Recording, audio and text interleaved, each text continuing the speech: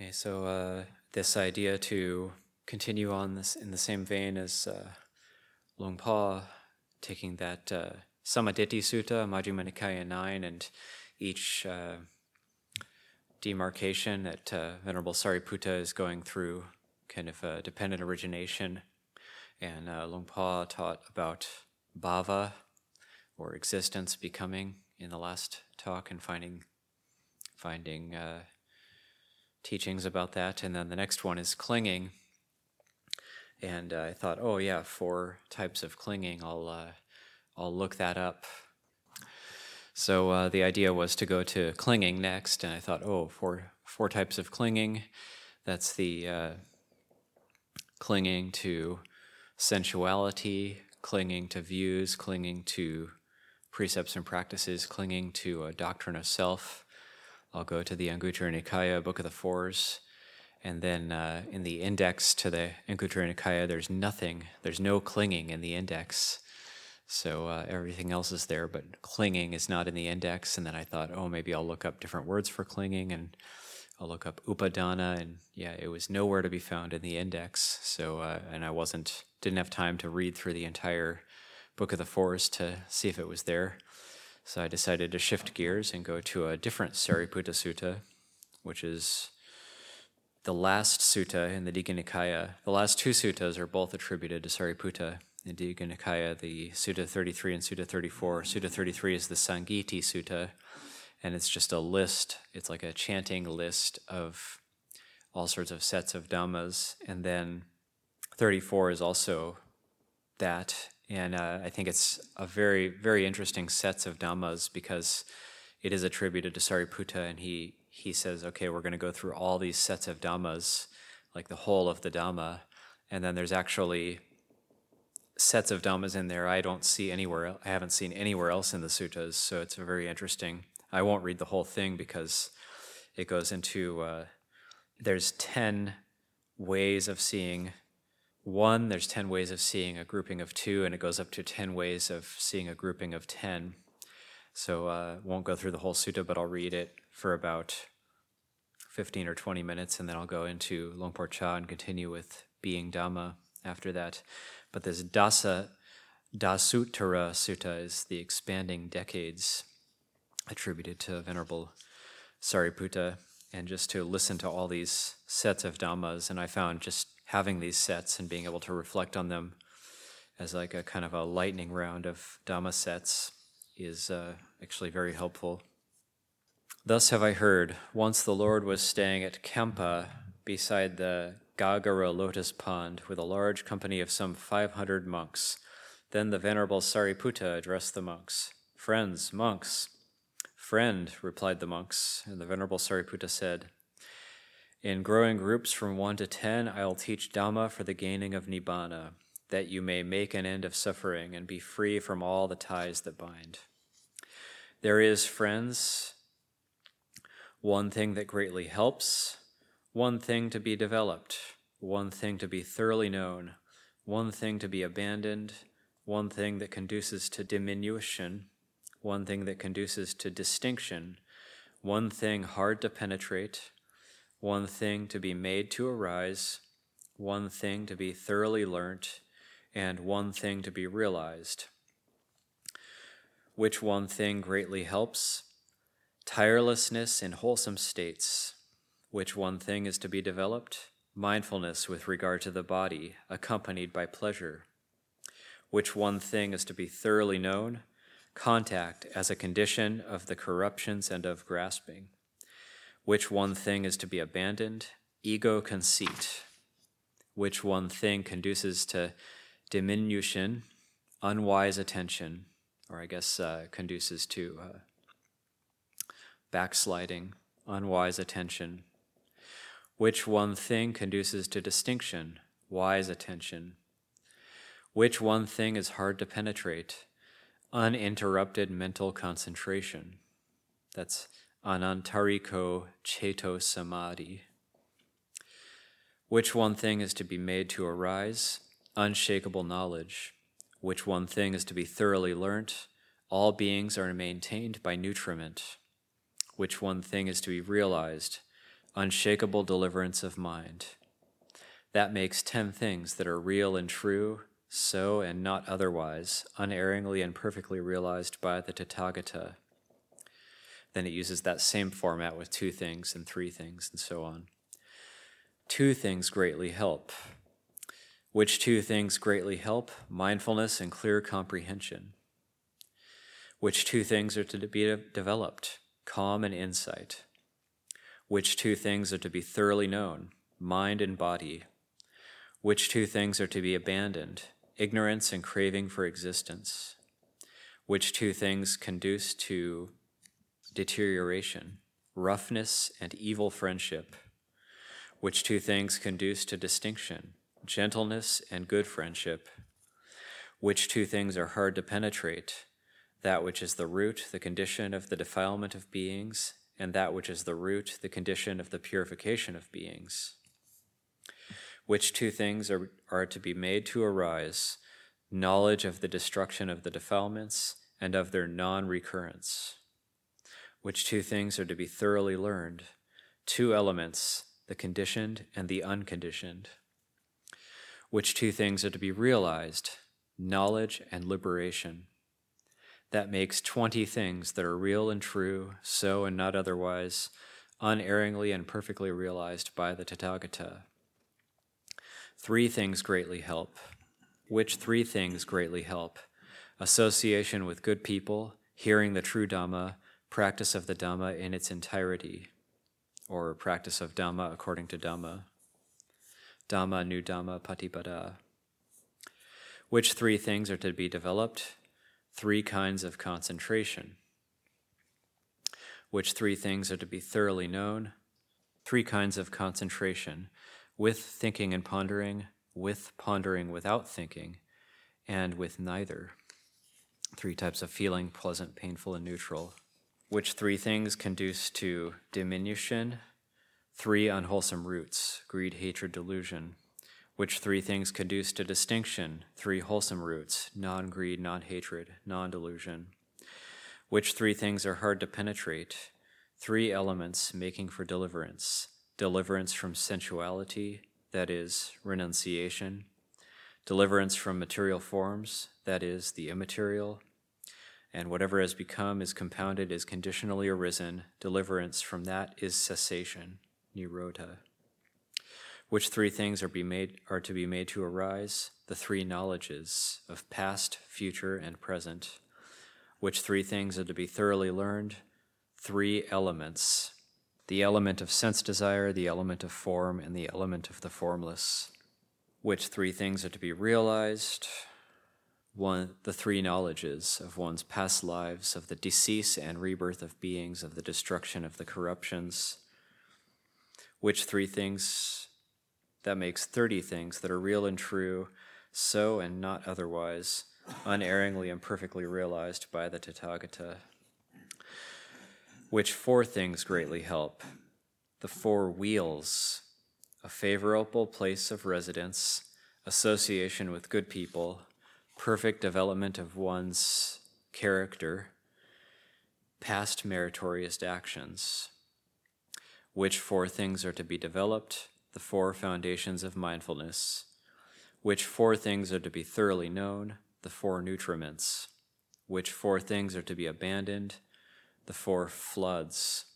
That's the ogas. That's the flood of sensuality, of becoming, of views, and of ignorance. Which 4 things conduce to diminution? The 4 yokes. Sensuality, becoming, views, and ignorance. Which 4 things conduce to distinction? The 4 unyokings. Which 4 things are hard to penetrate? 4 concentrations, conducing to decline, conducing to stasis, conducing to distinction, conducing to penetration. Which 4 things are to be made to arise? The 4 knowledges. Knowledge of Dhamma, of what is consonant with it, knowledge of others' minds, conventional knowledge. Which 4 things are to be thoroughly learned? The 4 noble truths. Which 4 things are to be realized? The 4 fruits of the ascetic life. That's the fruit of stream entry, of the once returner, the non-returner of arhantship. That makes 40 things that are real and true, so and not otherwise, unerringly and perfectly realized by the Tathagata. So you could do a whole winter retreat just on those different lists. And now I'll continue with being Dharma, where Luang Pa left off. Seeing natural conditions arising and changing is called studying Dhamma. Having learned about this, you should then train in it. The person who still has cravings does not see. If you have anger and get upset with people, it's because you haven't penetrated the Dhamma. You are still fooled by things and have no freedom. Learning counteracts this. Then there will be an end to problems. There are problems only because there is the belief that there is me and mine. When you believe things in this way, when thoughts of me and mine arise, countless problems will come to you endlessly. Selfishness and all kinds of troubles appear. When a traveler arrives at a hotel, he negotiates a price for a room and informs the staff of how long he will be staying. But as he gets comfortable there, he may begin to feel like the hotel is his home, and after a while he forgets about moving on. When the management tells him that he must give up the room, he refuses to leave. This is where I live. Why should I leave? There is some misunderstanding, and it leads to strife. When we start to identify with our bodies and minds and think of this life as ours, then we are similar to the traveler who doesn't want to leave the hotel. We have a wrong idea about this temporary stopping place, and we find ourselves always in struggle and conflict. Children of the same parents end up fighting. People in the same village cannot get along. Citizens of the same country are at odds with each other, all because of this attachment to what they think is a self and think belongs to a self. So the Buddha said to come back and look at the body. There is one Dhamma to study. There is nothing we should undo or change. We say, one who sees sankhara is purged of attachment and has happiness. Mind is sankhara, body is sankhara. Sankhara is not us or ours. Thus, those who see sankhara are at peace. They see the mind and body not as self, but only as sankhara. If something arises into existence, it is just sankhara. There is no being or person, no one who is happy or suffering. It is only sankhara. It is purged of happiness or suffering. There is nobody who is affected. If you see sankhara like this, you see Dhamma. Nobody is any sort of entity, not a person, an individual, or a being.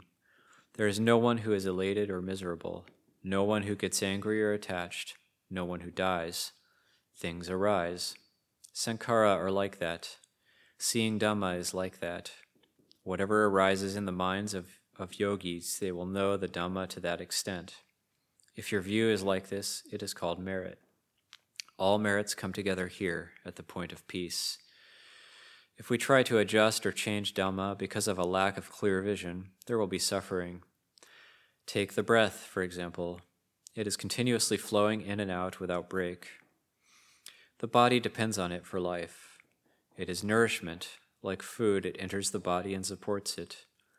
The air goes in and out, so the sankhara can survive. In and not out, or out and not in, there is trouble. But having been born, we don't want to get old. We don't want to die. Being together, we don't wish to part. Having things, we don't want to lose them. But it can't turn out as we wish, because this is just the way things are. All dhammas arise from causes and conditions. When the causes and conditions exist, the result occurs accordingly. Who has created this?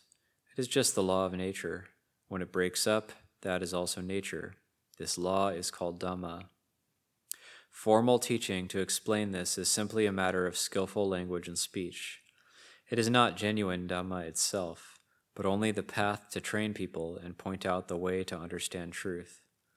Still, we think that we have Dhamma, we understand Dhamma, we are Dhamma. Well, if this were really the case, we would not have craving, anger, or delusion. If we did know, see, and embody Dhamma, we wouldn't have these things. So we are the slaves of the afflictions without any surcease. If we really see, These things just evaporate from us. The profound Dhamma is like this. That is one matter. Then there is the Dhamma of practicing a code of conduct, people living together with restraint and consideration. This too is Dhamma, living together without quarrel or strife. It is called Sila Dhamma, or the way of virtuous behavior. It is the Dhamma that the populace at large needs to practice for happiness. But this happiness is just attained at the beginning of suffering. This happiness is just attained as the beginning of suffering. It's a little better than people who have no knowledge or morality, but still, we make this happiness, and keeping it leads to suffering. This alone does not get us beyond, but it is still better than not having it. Making the causes and conditions for going beyond is another matter. So when you listen to Dhamma, don't think that that's all there is to do. Take it to heart and practice. Make it the cause and condition for attainment of Nibbana, the deathless, the cessation of suffering, and true peace. We who are Buddhists need to study this, learn it little by little, and put it into practice through meditation. Even if desire, negativity, and foolishness are in our hearts, let us know them. When they arise, we know them and we know Dhamma. Know that they are our enemies. Oh, when will they be removed? Remove them step by step through consistent practice, not through consistent sleep. Practice Sila and Dhamma. There will still be some grasping attachment remaining, but you will know you have it. Even if you are suffering, don't let it get too great, but have a boundary and be aware of it. When you're tending cows and buffaloes, they may get into the field, so you have to control them. They may eat some grain, but don't let them eat a lot. They will only eat a little because you are on the job. If you sleep through the day, they will probably polish off your crop, so you can't be heedless.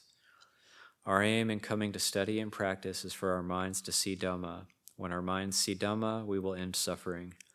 We don't need to wonder what we are practicing for. We have eyes and ears, legs that are not broken. If we have opened our eyes, we will do what needs to be done, without waiting for or depending on the blind ones. We are able to speak. We are not mute. When we see, we can speak before them. We wake up first, and we get going early in the morning, not waiting for the ones who still sleep. Why? Because this is the place of danger. It's a place of turmoil and confusion, an imperfect realm full of faults. The Buddha taught that, if you know, you should just go and not wait for the benighted. If your legs can carry you, don't wait for the ones with broken legs. Why? Escape from the enemy little by little until you are free and clear. It means developing virtue and knowledge. Until the day you get free of evil, you make the causes of goodness little by little, and this becomes the cause that is dedicated to the aim of everyone getting free. Awaken yourself. Lotuses in the same pond don't grow at the same pace. While some are blooming, some are still in the water, and others are at the level of the water. You should do what you can according to your abilities. If you wait for the others, you might be eaten by fish and turtles.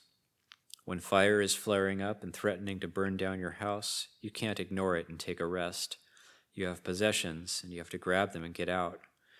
Desire, anger, and delusion scorch us just like that. Death follows us always, every day without cease.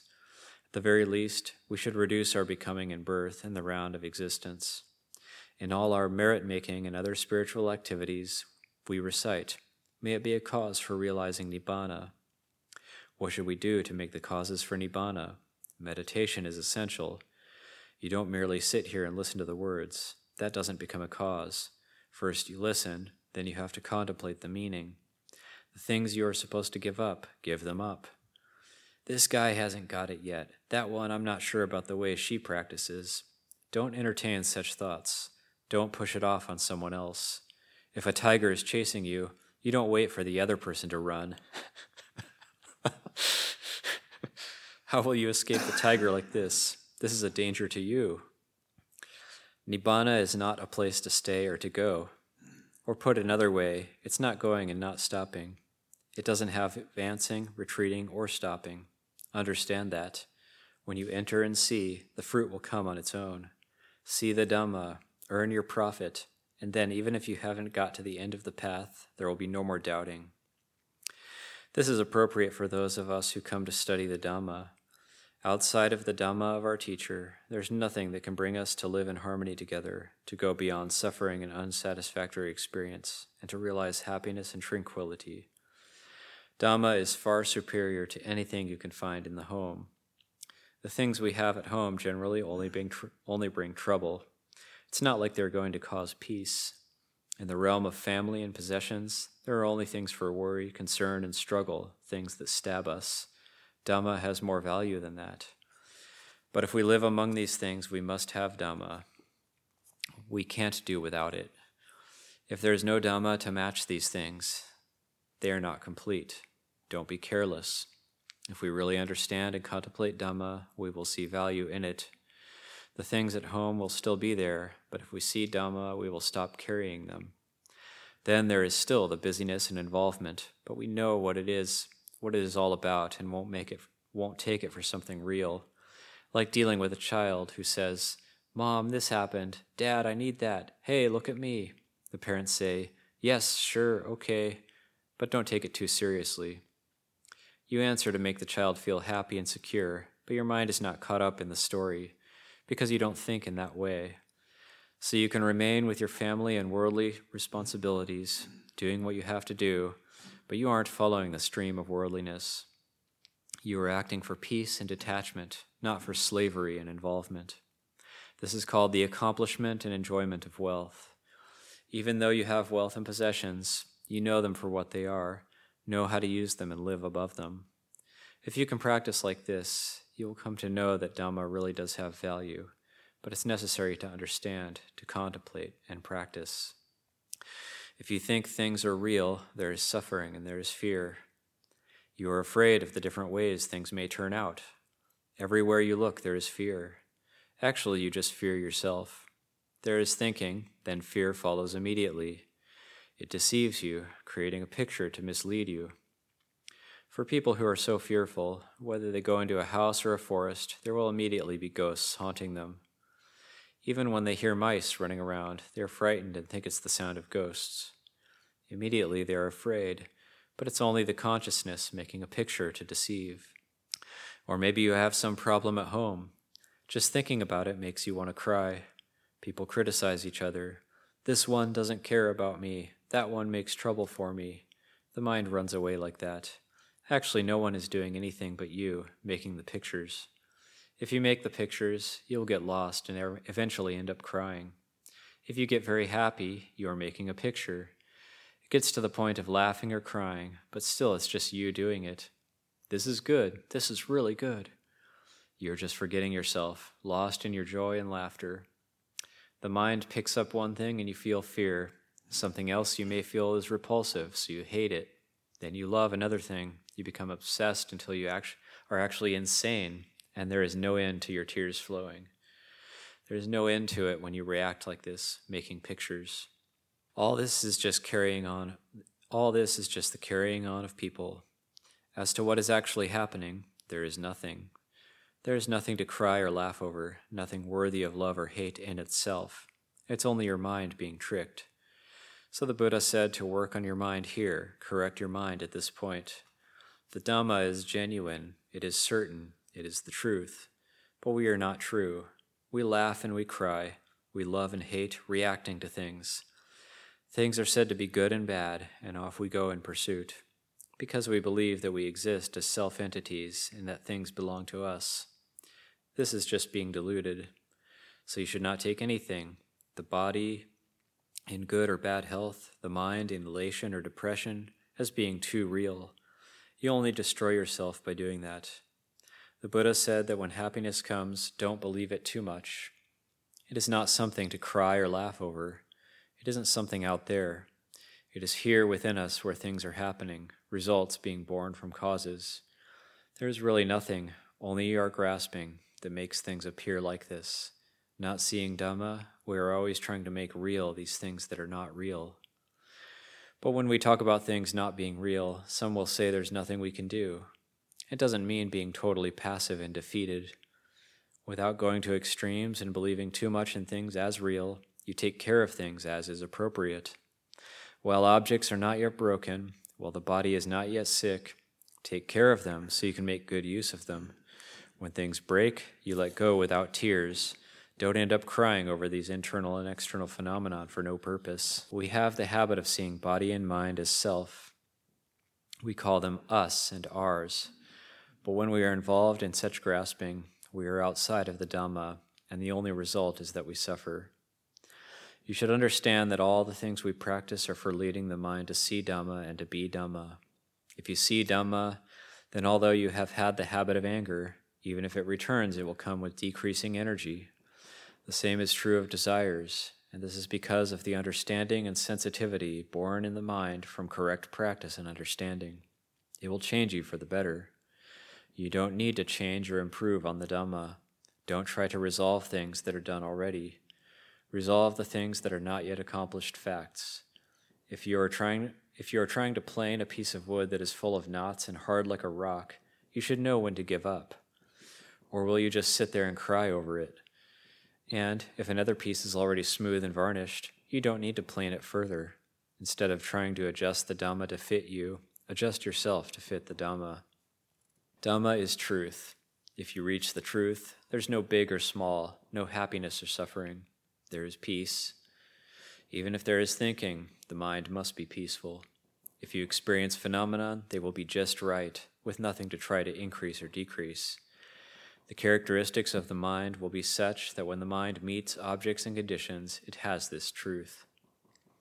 It's like having only one chair in a room. You sit there, and when others come, they have nowhere to sit.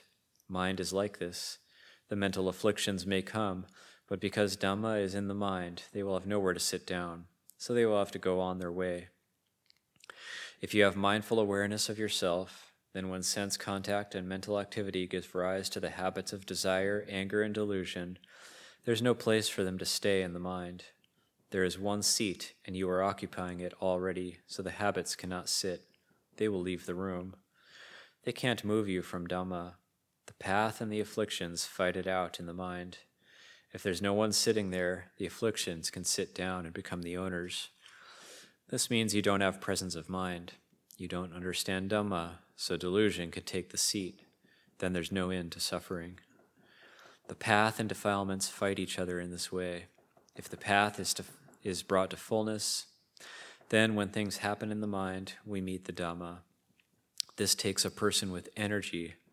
One who is not energetic will retreat at this point. The factors involved here are simply mind and its internal and external objects. If the mind is not fooled by these objects, what is the problem? Objects are objects. Mind is mind. This is listening to Dhamma to make it reach the mind. When that happens and the Dhamma enters the mind, there is no problem. The path kills the afflictions with this meditation practice. If there's no one home, unwanted guests can come and make themselves comfortable. They sit down and eat and make a mess. Is that the result you want? Because you don't understand Dhamma, you don't know right and wrong, good and bad, and don't recognize the way the mind contacts objects and reacts. They push you all over the place. If things appear to be good, you will smile and laugh. If they're bad, they make you upset and you may come to tears. It is the same as the house with its owner absent. Spinning around like that, unable to separate things, this is a Dhamma practitioner who doesn't really know Dhamma. It is someone who's operating at a loss. So you have to meditate to get the Dhamma to enter your mind. This is why we listen to the Dhamma on every lunar observance day and other holidays. So in all activities and postures, learn to do this. When sense objects come, get a handle on them by remembering that they are one thing and the mind is another. Separate them out. Otherwise, you don't know them. You follow what you perceive as good and bad, and this brings suffering. Not satisfied with them, you suffer. The mind is deluded by objects. The mind lacks discernment, so set up mindful recollection and awareness of yourself. We say that in all postures you should keep the meditation on Buddho in mind. Buddho means the one who knows, is arising continuously. When objects come, you know them. You can resolve things and expound the truth. This is the fruit of Buddho. Let there be one who knows. Practice Buddho just for this. This is called hearing Dhamma and realizing fruition, knowing Dhamma and practicing it. You should be practicing and seeing it so you become it in your mind. This is called one who understands and sees. This is the way the Buddha's teachings bear fruit. Any questions or comments? Quite like that particular exposition of Lumpur Cha. Sometimes the illustrations are necessary because that's very common, I think, for Westerners. I know for myself, that judgmental, critical mind of how other people are practicing. And it's like if a tiger's chasing you, are you going to tell the other person to run? Just makes it's such a wonderful illustration. I also forgot about that. The illustration of the person who goes to stay in a hotel and thinks it's theirs after a while. It's so sort of ordinary but it's so apt. We take what isn't ours to be ours.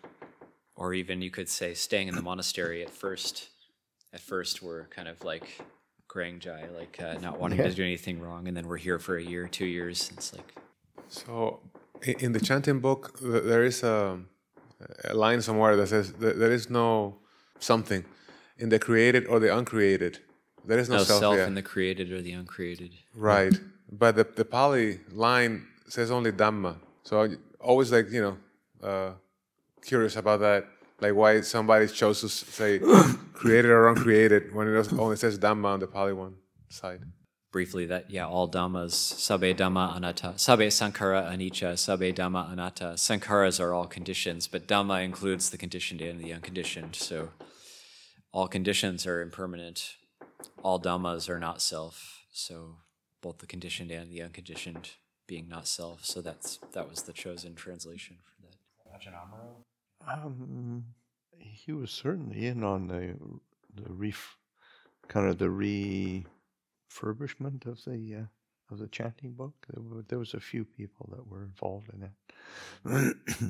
It's the same translation that's been there. It's been there for a long time? Yeah, okay. There is no self. Okay. That hasn't changed in a long time.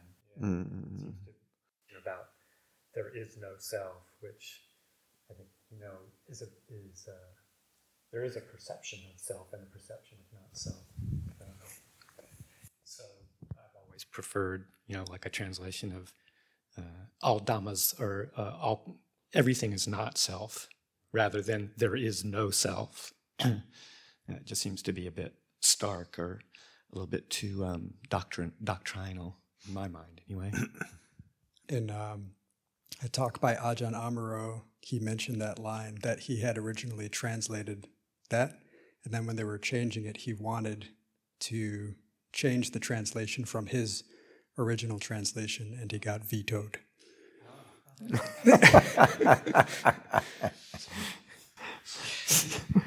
habit of the largest Western monastery can get vetoed.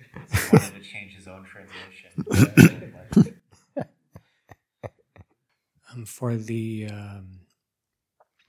the first text that you were reading from, I think the Digha Nikaya, with long lists like that, is there any suggestion of how to make that into a practice, like even just taking one of the ones or one of the twos? Just, your thoughts on that. I just tend to read those as a framework. Sometimes there'll be one that jumps out at me and I'll want to contemplate it. It's like doing the 32 parts of the body. For most people, one of the parts will jump out at them more than the others, and then they can take that as their meditation. So, but sometimes having those long lists, it's not the easiest one to read because it keeps referring to the previous sutta. So would have been better if I would have just been able to write out and not have to flip back and forth to the previous sutta, which is also a long sutta of many, many lists. But it's when you're with the oral tradition, it's like an index. So those are things to jog your memory. So when you're doing these recitations of long lists, then you could take any one of them and remember what are the teachings of that connected with that list. So it's a way to, I think that's how they memorized them and brought them to mind in the past.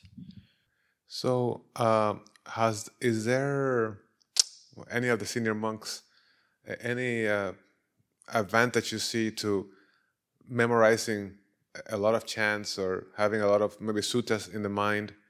Is there any advantage you see to that? Everybody's looking at me. Yeah, there's a lot of advantages. In the sense of, once you've got them committed to memory, then you can bring them to mind, and because the reality is we're always finding different obstacles, so that finding different tools or methods that seem to resonate or seem to sort of be relevant for the occasion, then you've got more tools available to you. So that's one of the great advantages of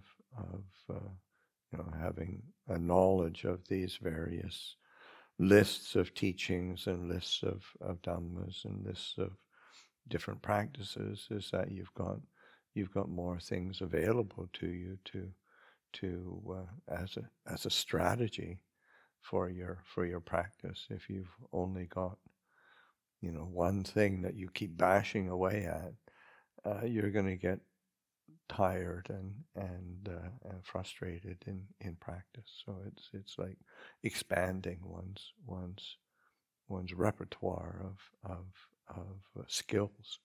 Yeah, a thought comes to mind is that with that as well as I found when I memorize things, it really internalizes the teaching itself much better as well, and we're kind of memorizing like other people's faults and stuff, long lists of their faults. So we might as well memorize lists of Dhamma instead. Take its place. Memorizing the objects of our desire, vivid clarity, but not able to memorize lists of Dhammas. Just like Ajahn Jumnian, when he was here, he's saying, "Oh, people can party all night, but they can't stay up meditating all night."